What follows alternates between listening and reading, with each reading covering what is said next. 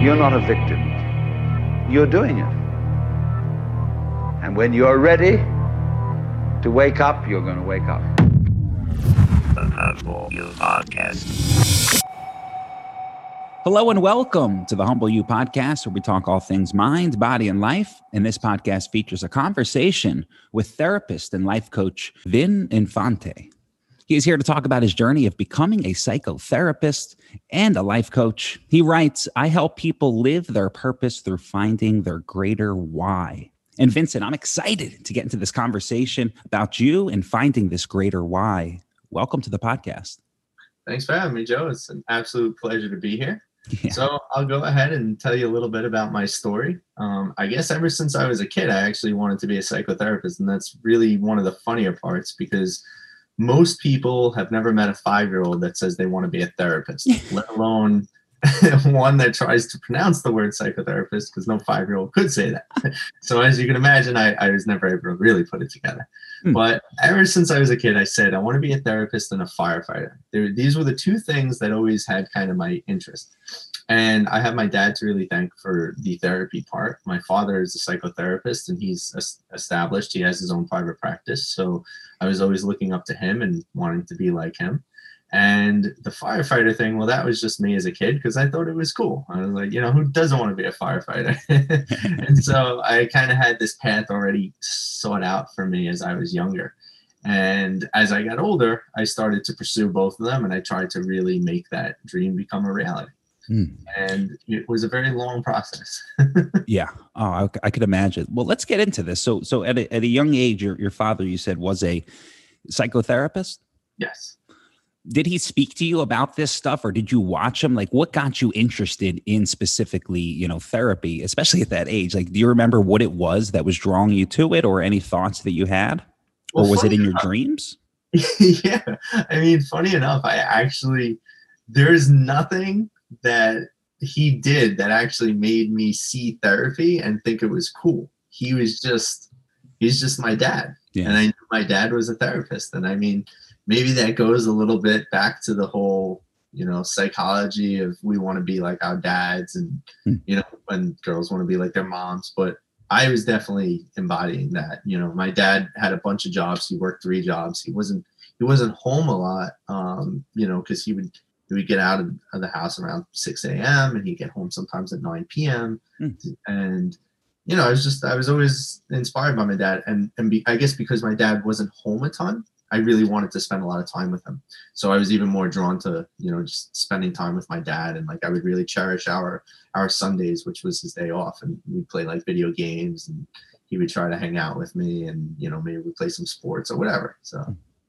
Yeah, the childhood, it's amazing how, I had dreams and visions of me kind of, doing that weather work that I did. And it's so interesting that as a child, you have these things in you that are kind of pushing you towards your future, in a sense, if you're paying attention. And a lot of people speak of their childhood dreams as they come reality later on in life. Jung spoke about it, even, someone like him at that caliber spoke about his childhood and how it led to some revelations that were going to where his life was going. And I think it's really interesting. I just was reading a book of mine. I have a book when I was I think I was 5 or 6 years old. And it was one of my first books. And it's this thing where you fill out different questions and you write little pictures to go along with it. So it was my first book, and I'm reading it just a week or two ago. And I thought of you, because what I said was I wanted to be a firefighter on the part where, and I never actualized that, but I was thinking of you with that. And that's a childhood dream that a lot of people have, is being a firefighter or policeman,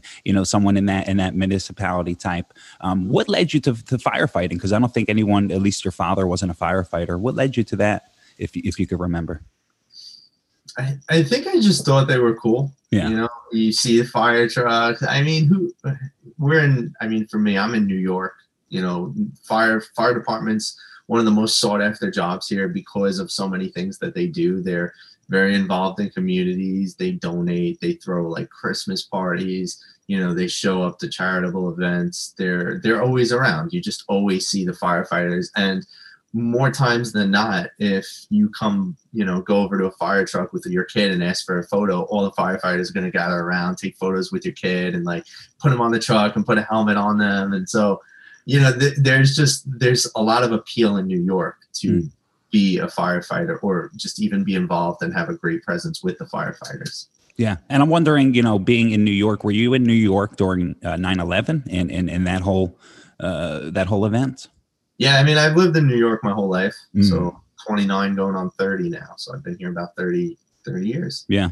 Wow. Okay. So and I remember the firefighters and policemen, during that time were getting a lot of praise, and it was, man, that was quite a time. How close were you to those events? Do you remember that specifically in your memory? Oh, yeah, I remember. I was in 5th grade, so I was really young. I was in school.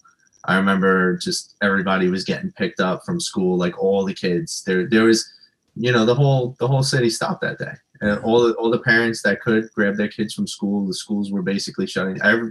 Everyone just ended their day that day. And I remember just sitting there. I didn't even know what was going on.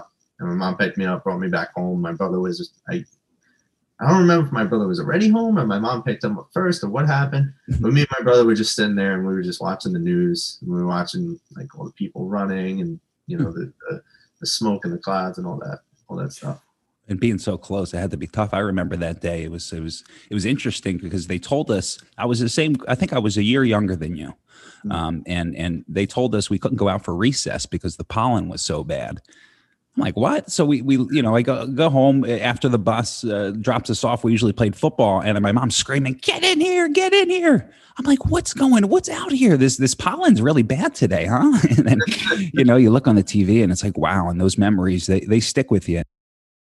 So through your journey, you're a kid hoping to be a firefighter and psychotherapist, or at least a therapist. Was there any detours in that route as you grew up? Did you have anything kind of pushing you towards anything else, or was it a focused, clear effort towards both of those?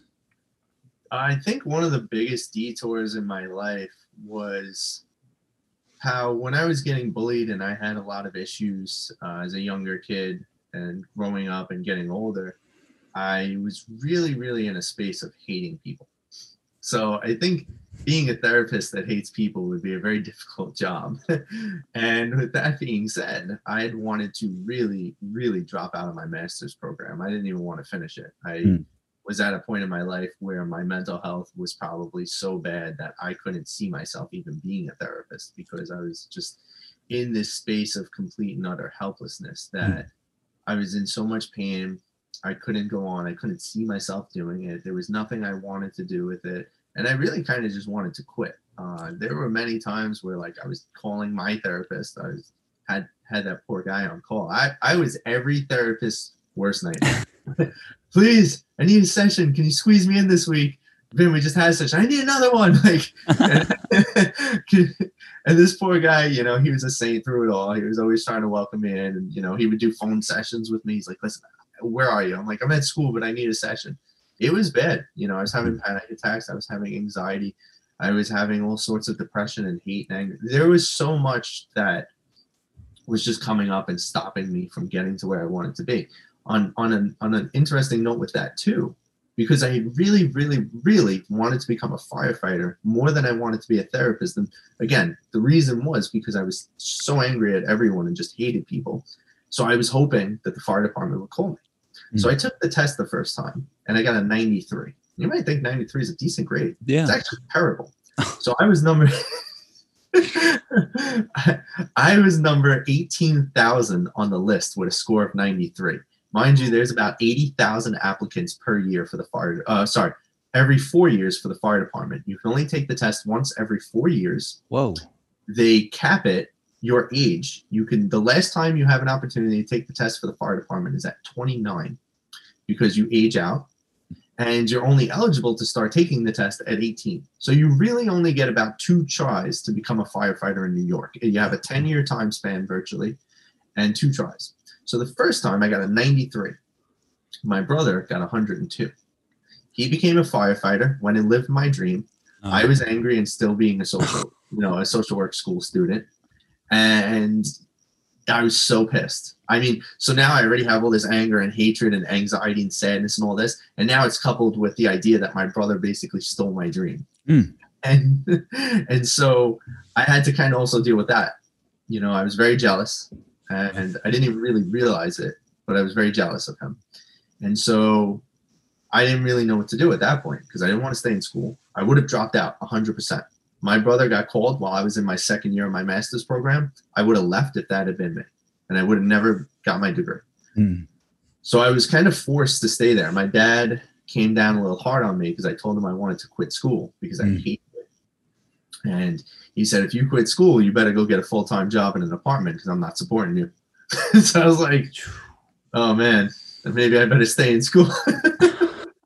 and so I pushed through like all of this. I had to find a lot of strength, and I just kept pushing through. And I was having a little trouble with completing lessons and courses and things like that, but I still made it and I graduated. And then at 23, I didn't go to work right away. I took on a journey of kind of finding myself. And I actually found a lot of love from me, a lot of forgiveness. I realized I was living this alter ego that I created to avoid having to deal with my own pain and suffering. And I kind of had like this really weird Hallmark moment, like one of those cheesy movies. So the alter ego I created, I named him Vincenzo. My name is Vincent. And Vincenzo, very slight shift, but meant the world to me. So what wound up happening was this alter ego was my way of becoming cool when I wasn't, making friends when I had none, becoming appealing when I wasn't, meet girls when I couldn't, create a whole new image. Like my college degrees, Joe, say Vincenzo on them. That's not even my name. Wow. I wrote it in. And so I was living this complete alter ego. And when I finally got out of school, I had this moment, like I said, I'm referring back to that now, where it was like a Hallmark movie. Because it's always those cheesy, magical transformations, right? But it actually happened. It really did. I was like, oh my God. I was just so fed up. And I was like, why am I still so angry? I have friends. I have a nice car. I got tattoos. I have a beard. I'm cool now. Why am I still so angry and upset and depressed? Like, what is wrong with me? And I was just standing in the bathroom and I was looking at the mirror. And I was like, you're Vincent. And it was so like, because all of a sudden I took back my name. And that changed the power of my life. That all of a sudden shattered the ego, the fake alternate creation of who I was, and made me open to who I am. And it allowed me to start embracing who I was again for the first time in about 7 years, because I created this ego at 18 and I didn't come into myself until I graduated with my master's at about 23. And come that point, the rebuilding of myself started occurring, the evolution, the change, all these things that I've been suppressing. The acceptance of pain was huge for me. So a lot of the ways and things that I speak about is harnessing your pain and turning it into power. Because when you embrace your pain, you actually embrace the ability of who you are, and you could change and create the life you want. Because though you can't always, control what happens to you, you can control how you respond to it, how you internalize it, who you become from it. You will let it shape you, or you can shape your life from it. So it's a very important distinction. I was letting my pain shape me instead of shaping my life from it. But when I finally said my name and took back my power, I started shaping my life. My mental health exponentially flew up. I started feeling better. I got rid of my therapist. And that was the greatest day. And all of a sudden, I started looking for jobs. I started working in different environments and wanting to learn people. And my love for people was actually completely reignited. I remember one of my mentors when I was like 20. I was just telling him, I hate people. I don't care about them. He's like, you're going to be a therapist. You can't do that. I was like, I don't give a shit. It was like it was an interesting thing. But, he was always trying to steer me in the right direction, but I was so closed I wasn't receptive to it. And come to this point now at 23, it's a huge 180. I love people. How can I get better? How can I help more? How can I learn to serve more? And I started working in every situation I could. I went into inpatient units, outpatient units, hospitals, clinics, homeless shelters, Department of Education. Did I say hospitals? I've been in hospitals. So I went and pretty much did everything. I tried to work with all types of people, learn people. I worked with schizophrenics, and I worked with psychopaths, and I worked with everyday people, depression, anxiety. And so I got this wider range of people that I've worked with because I just had this hunger to grow and learn more about others. And at 28, I settled into a private practice. And I had a big caseload. I was working with 40 people, and private practice was absolutely where I was meant to be. I loved it. I loved the one-to-one, the interactions, helping these people. It was amazing. And then from a test I took a couple of years back, because I took the fire department test twice. The second time I took it, I got 103. Uh-oh. And so that jumped my number up, and the second time to 1,126. I'm thinking we're going to be in the hundreds. What do you think? But here's the thing: each class they go through about 500 people to get in a class. So I was actually in the second class. I got called for it. So now I had to make an extremely hard decision. Yeah. Do I stay as a psychotherapist, or do I go and pursue my childhood dream, becoming a firefighter? This was one of the harder moments of my life, because I truly felt in line with being a therapist, and I always wanted to do it. I also always wanted to be a firefighter. Now, nobody was ever going to be able to take away the therapy experience, but I was going to have to disconnect from 40 people that I've grown to care about. You know, their mental health, their lifestyle, it's kind of in my hands, and I'm helping them through all of this. And, you know, I never wanted to be that therapist that was just going to be like, I'm leaving. But it happens. I decided that I needed to live out my childhood dream, that this was so important to me. It was another way to serve people. I wanted to be there. I wanted to give myself in that way. And so I left. I started the fire department. And I also launched my life coaching business at the same time. Because I said, if I'm really going to give myself this time, because the fire department, you get a great schedule. And I said, if I'm going to give myself this time, I have no more excuses. See, I wasn't starting my life coaching business even sooner because I was embracing excuses. I was scared. Yeah. I kept saying I had no time. My girlfriend called me on my shit. She said, you're going to the fire department to get a better schedule and have more free time. You better start your life coaching business. You have zero excuses now. So if you don't start your life coaching business, you're a liar. And I'm like, whoa, somebody's calling me out. That's hard, right? Yeah. But we all need that sometimes. So yeah, we do. So I said, all right, let's do it. So I went, and the training was intensive. It was 5 days a week. I was up at about 4 a.m., sometimes 3:40 every day. You know, you were expected to be at the academy at about 5:30. And the day ends typically, you know how like in school the teachers would say the bell doesn't dismiss you, I do? Yeah. The fire academy, the day isn't over when it's supposed to be. It's over when the drill instructors say it is. Oh, man. So sometimes we'd get out of there at 6 o'clock at night, get home at 7. Ooh. We had tests every week, academic tests every week. So you were expected to study every night. We had physical training every single day. We had 3 types of training. We had physical skills training, functional skills training. We had PT, and we had academics. So we had to score 75 or higher in each area. And, you know, you really have to, overall, you have to score high, or else you get failed out. You get kicked out of the academy. So I did this 5 days a week. And then Saturdays and Sundays, I would see my life coaching clients. And so I was just basically working 7 days a week. And one of them required 70-hour weeks. The other required 10 to 15. And so there was just packed weeks, and I was trying to get through it. I got through it. They did something funny that you actually brought up 9/11. They did something with our class specifically that they haven't done since 9/11. They graduated us early because we were going through the academy last year right before Corona started. So COVID hit, and all of a sudden we had about a month left in the academy, or 3 weeks, and they go, you guys are done. Wartime graduation. Good luck on your first day in the firehouse. We were all like, okay. They're like, that's all right. This is what you trained for. This is what firefighters do. Shit hits the fan and you go. Okay, that's fair. So we went out. You know, we came out. They called us the Corona class for good reason. And, you know, the city needed us. So they graduated us early. We went to our firehouses respectively, and we started out there.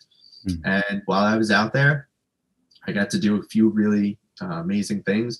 You know, we got to save a few lives. I was a part of you know, some really interesting CPR procedures, and, you know, helping out with patients. Went to a few fires, put a few of those out. I mean, that's kind of the job. And it was a really amazing experience. And I learned a lot going through the fire academy, because the fire department in New York, at least, is a paramilitary organization.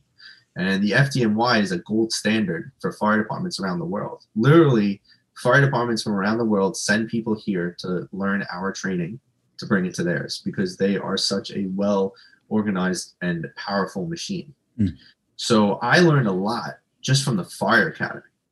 The experience there was almost like going through the military. However, you got to go home at the end of the day. And there were a lot of military guys in the fire department. So before anyone wants to jump down my throat, those military guys that went through training with me said it was hard like basic training. Wow. So it's not my words. Yeah.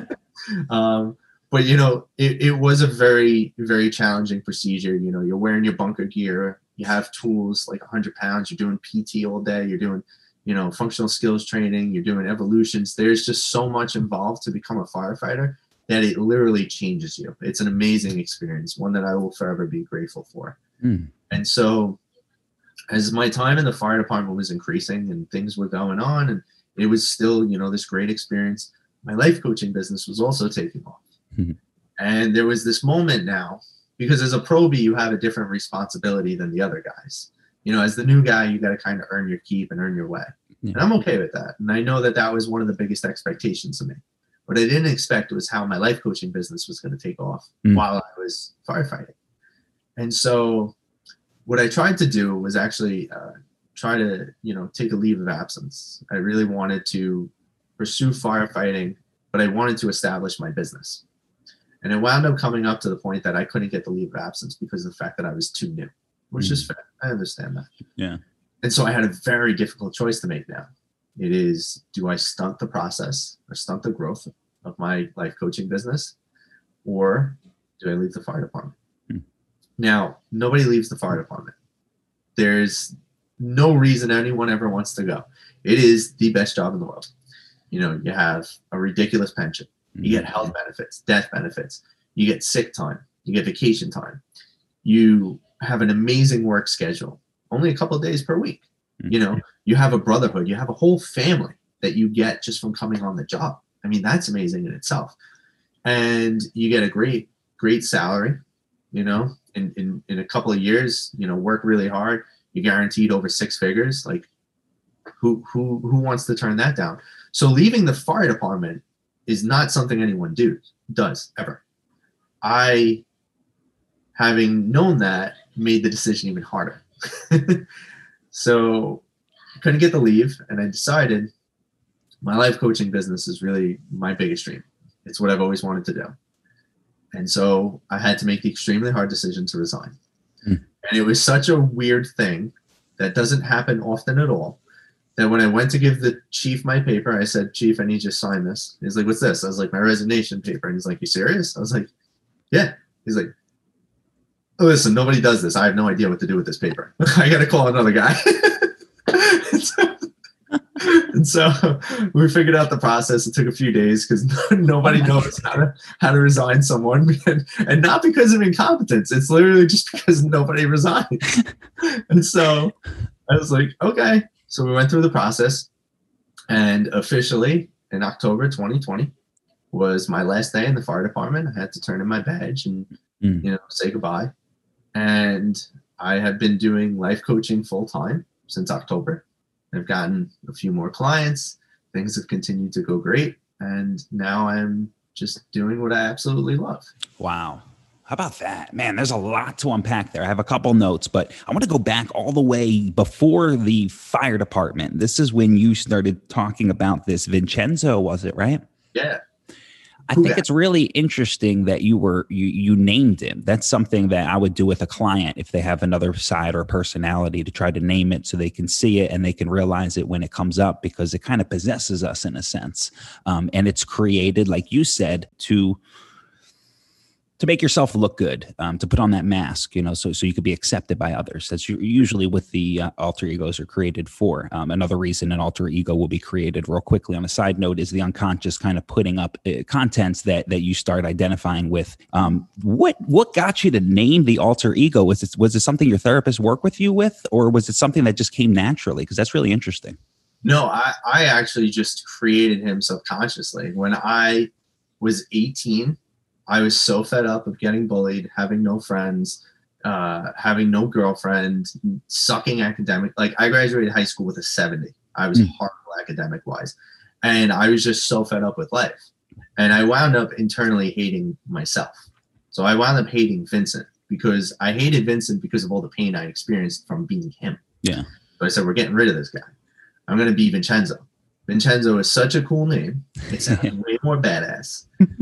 Girls are going to love Vincenzo. Guys are going to want to be his friend. Vincenzo's going to work out. He's going to dress better. He's going to act cooler. He's just going to be the man. And so I gave myself this opportunity to live life anew. But I didn't realize that I wasn't actually living life new, right? Because if I was, I would have just evolved Vincent to be that person. I wouldn't have needed to create this guy named Vincenzo. I tried so hard to erase myself, and that's why I brought up the point of writing Vincenzo on all my college transcripts, because I didn't want anyone to know me as Vincent. There was going to be no trace.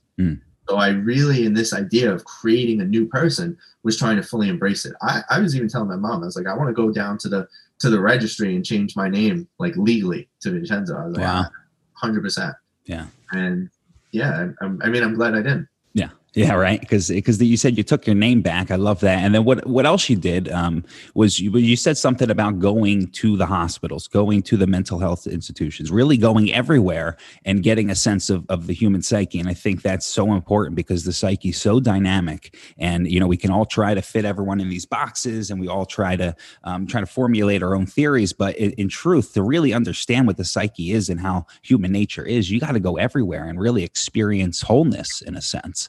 And that's what you did. And I love to hear that about your journey towards where you are today is you were able to go to those dark places, and you've been there yourself too, is another thing that's really powerful. I think that was like a lesson that you sort of, were pushed into in a sense, because this is your path and this is your journey and this is your calling. And you saw like your father pushing you, keeping you in therapy, keeping you aimed towards that goal. But going through that darkness and pushing yourself through it, you've now gained this strength and understanding. Now that when you're meeting with someone else that's in that position, you can kind of not relate where you understand exactly how they feel, but you could at least be more empathetic and understanding. And I think that really helps as somebody, trying to create that space for someone else to feel comfortable, to feel like they could speak to you, to feel like they're not lost, or they're not in a place of disaster in their mind. I think that's really important that you were able to go through that. And I think that's just part of the journey. And I'm sure you look at it as something that was a blessing in disguise in a sense. For sure. I mean, I think that everything that I went through, there's a big point to it. I don't think that if I had been this person who wasn't suffering, that I would want to help so many people. My biggest goal now, and I think as I made it clearer to myself, is, getting clarity on your goals is important. I always say, like, I want to help someone. I want to help people. But that's not clear. If you help one person, congrats, you reached your goal. So I said it, and I said, I want to help 1 million people. And I think with that as a goal, you think about, why do people want to help people? A lot of the times because they have a ridiculously good heart, but for other reasons, it's because they felt pain themselves and they want to try and alleviate other people's pain, and they want to teach things that they know. The things that excite me most about working with clients is that I'm really just telling them things that I feel have A, helped me, and B, things that I've learned. About psychology and my positions and helping other people.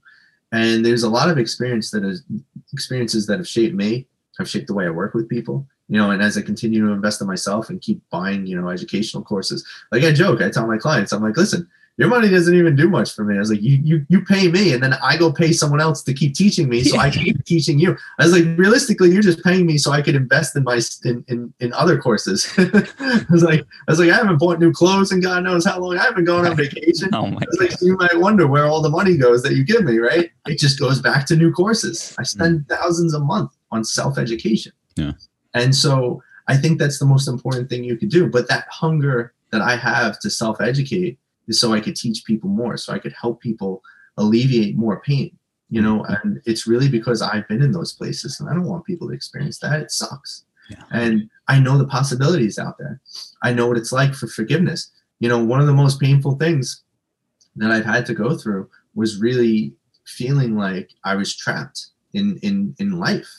There was times in high school where I was very much suicidal. I wanted to, end it for me because I couldn't see anything better. And there was one person that, really did make it feel better. And that was my principal. He would sit there and we would talk.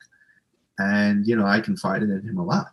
But there was always, I think, this way that we try to escape life, whether we realize it or not. So when I was in high school, before I created my alter ego, since we're back in this area, I played a lot of video games. I got highly addicted to World of Warcraft because I hated my life. I was at school and there was issues and getting bullied there, and I would come home and my brother was doing his own things. And my brother was kind of like a really, really bad guy at the time. And he was going through his own issues, and, that's his story to tell, not mine. And that issue in the home life was making my home life dissatisfactory as well. My parents were kind of arguing a little bit about how to deal with him, and my brother was doing all sorts of things to me and the family. And so I had to find an escape. It was either that or I was going to be gone. Yeah. So luckily, I got addicted to video games. I started playing World of Warcraft. I created a paladin, and the paladins are great for anyone who doesn't know what a paladin is. Paladin's a holy warrior. He defends the light. He fights for the weak, and he protects them. Wow. And so a lot of the times as a kid, right? I'm sure you've even seen one of those quotes, those cheesy quotes, like become the person you needed as a kid. Well, I actually did that at 18. I was playing World of Warcraft 18 hours a day on the weekends and every night after school as much as I could. That's why my grades suffered. That's why I got 70s. But it was so important to me because this virtual reality, and this is one of the most amazing things about video games, this virtual reality created a life for me, created an environment. I had friends, a guild, right? I joined a guild. I had 300 friends. I had people I could just sit and talk with on the video game all night. And we would talk about the game and it felt great. And I was so happy. And it was the biggest distraction, but it didn't actually help me. It was just another kind of ego that I was living in, right? I was living, my paladin's name is Spartacus. And so I used to look forward to coming home and being Spartacus. And then, when I'd be at school, I'd be drawing doodles of what Spartacus is going to look like and the new armor that I'm going to get. And once I join the raid next week, and, I was so obsessed over video games because it was the only thing that made me happy. But there's so many escapes in life if we look for it.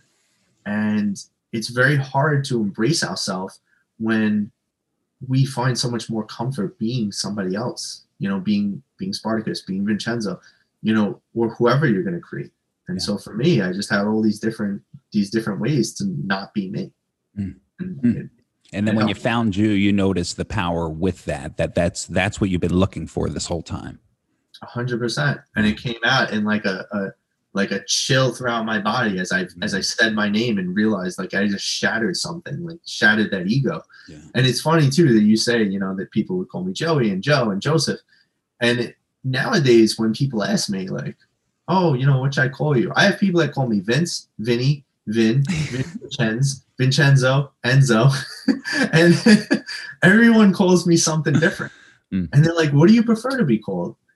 And I think for me, that's actually the hardest answer that I can give right now. And it's not because of the fact that I actually don't have a preference, but it's because it doesn't mean anything. At this point in my life, whatever you call me, I'm still me through and through.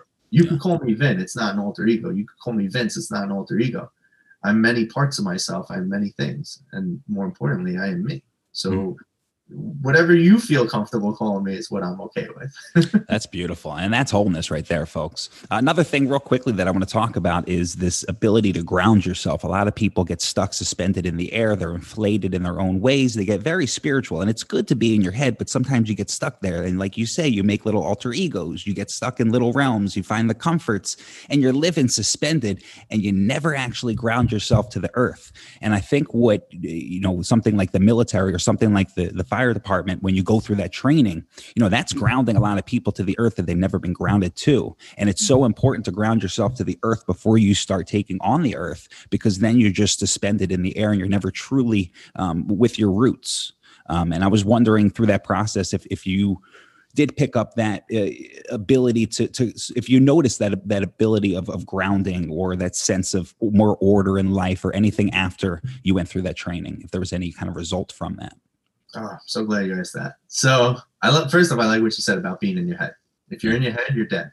Yeah. And that's really important to remember, because there is so many times, and I look at it, I have a few themes throughout my life that I've really picked out. And one of them is that everything I've ever done, I've wanted to quit. Everything that was ever hard and challenged me, I've wanted to quit. But I've always pushed through. And I didn't really understand why. And I think it does speak to that training in the Fire Academy now. Because one of the things I realized in there was, on the days, you have long days, you're exhausted.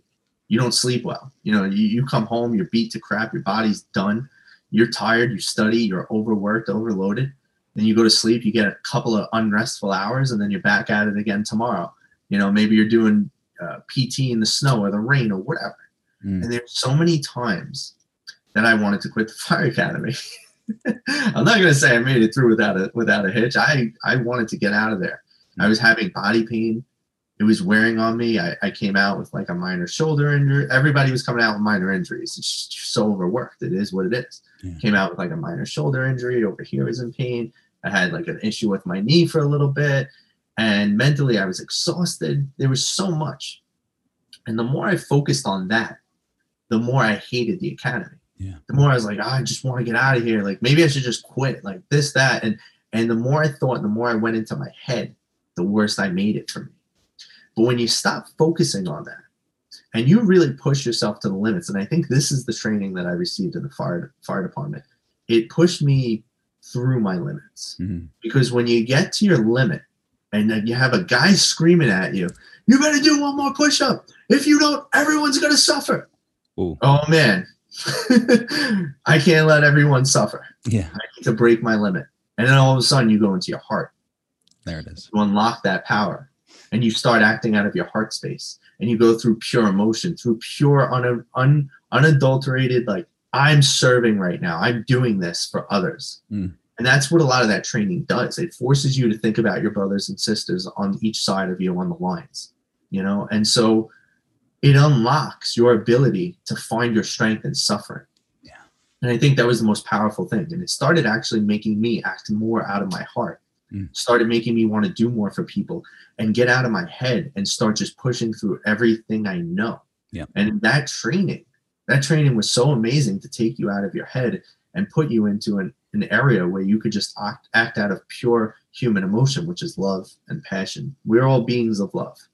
Whether you believe in God or energy or the flying spaghetti monster, that's a real religion. It is. It is. So whatever you believe in, everything comes back to the fact that energy and love, I believe, is one.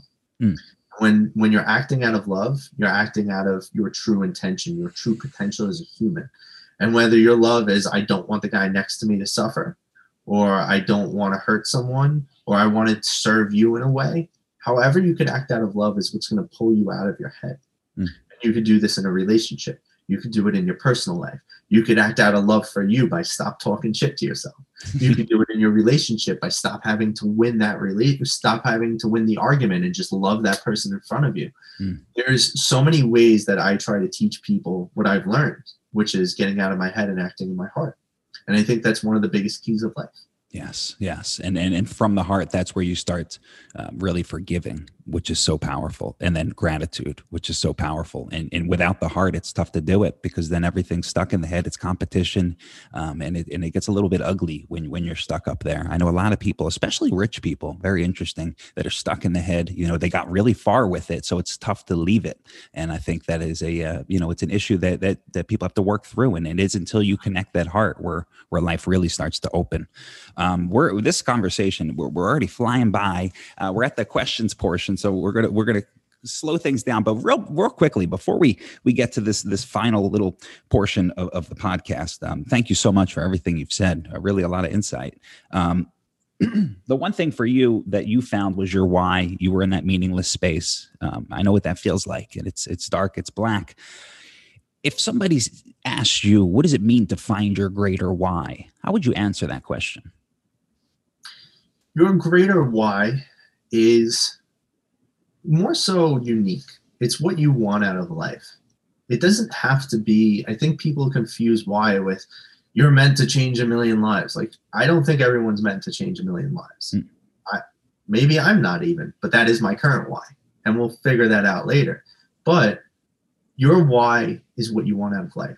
I've known people who say, I want to work a 9 to 5 and have tons of time for my kid and my wife. That's your why. That's why you're going to do things. And you create a lifestyle based around your why. Your why is really the compelling goal that makes you do what you do, act how you act, and embrace the life that you want to live. The why is very subjective to everyone, but it's more so just, what do you want to get out of life? We have one. How are you going to make it the best for you? I love that. That's a great explanation. And it's like an aim. And if you're not aiming towards something, then it's chaos. Really cool. Beautiful. All righty. So we're at the questions portion. And the first question I like to ask is really about the mysteries in life. It's so mysterious out there. And even especially in psychotherapy, my goodness, I'm sure you've seen a lot of things that you wish you had the answer to. So if there was anything in relation to mind, body, or life, anything that you wish you had the answer to, what would that be in relation to mind, body, or life? One question you have that you wish you had the answer to. Oof, that is really tough.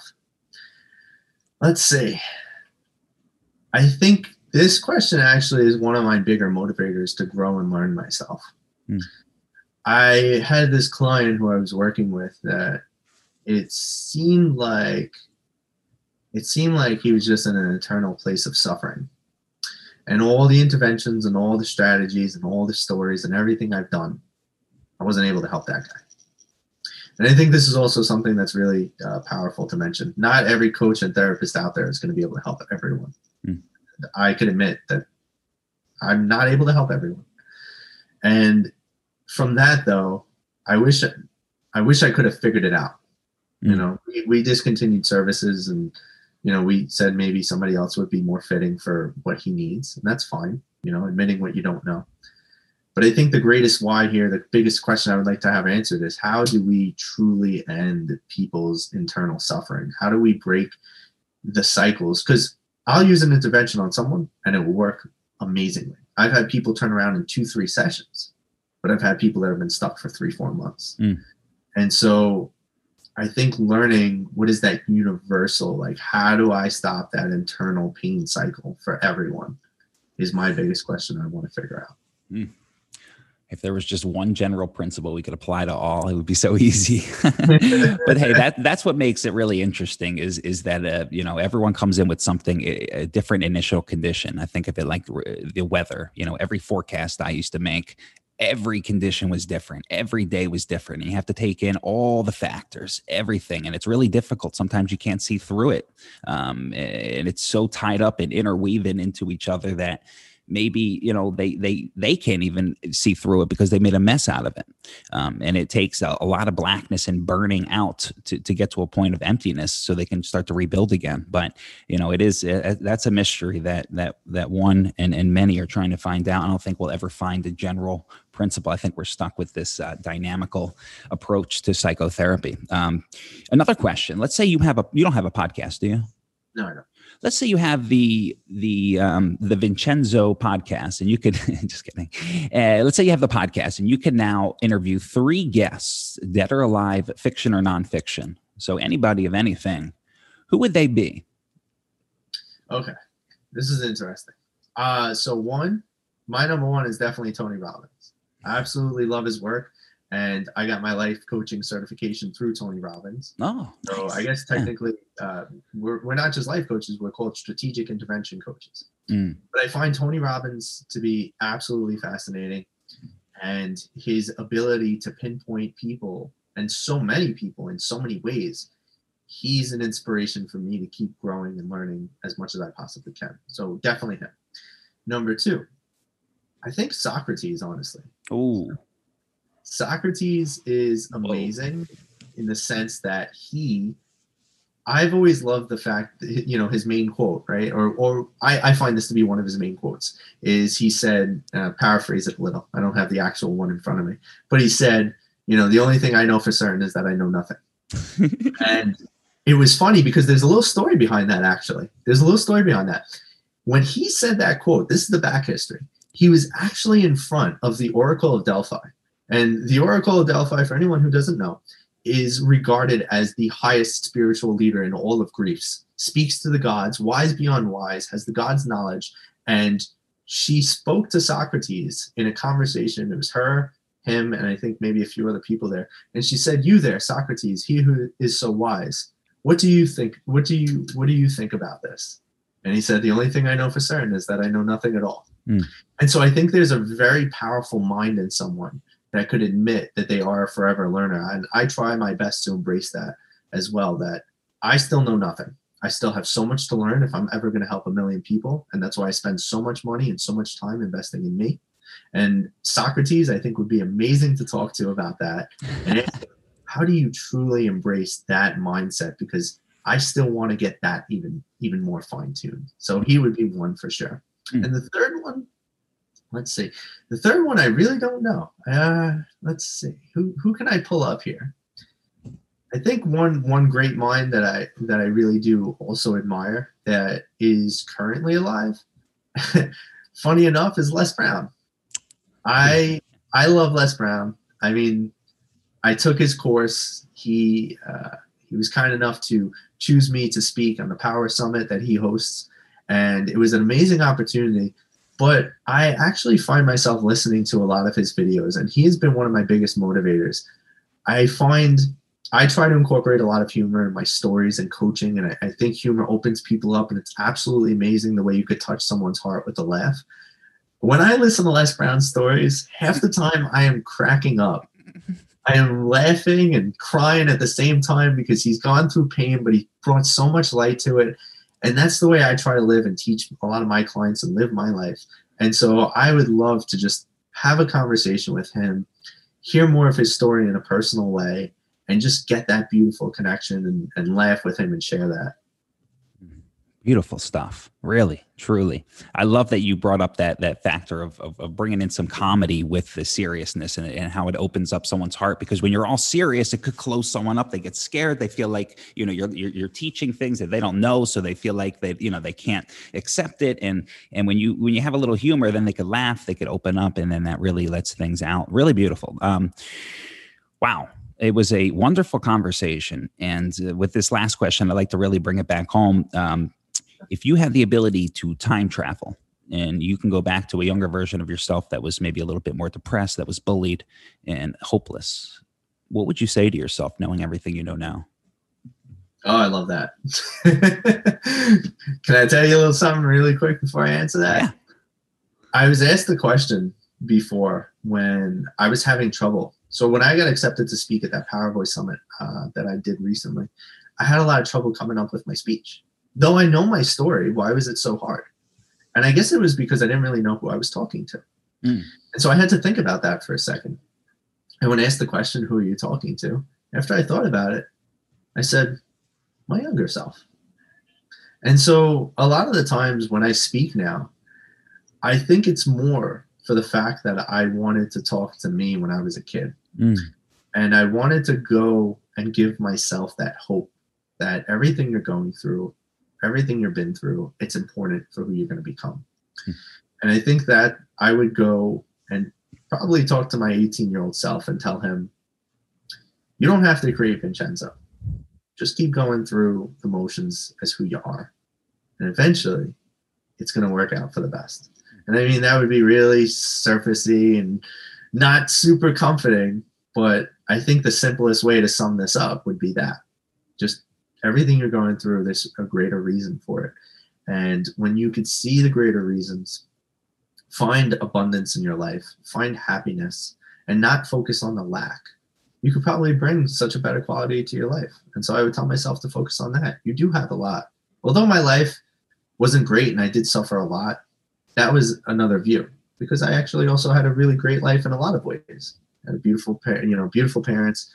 I'm best friends with my brother now, despite everything. I have friends. I have amazing friends that I consider family.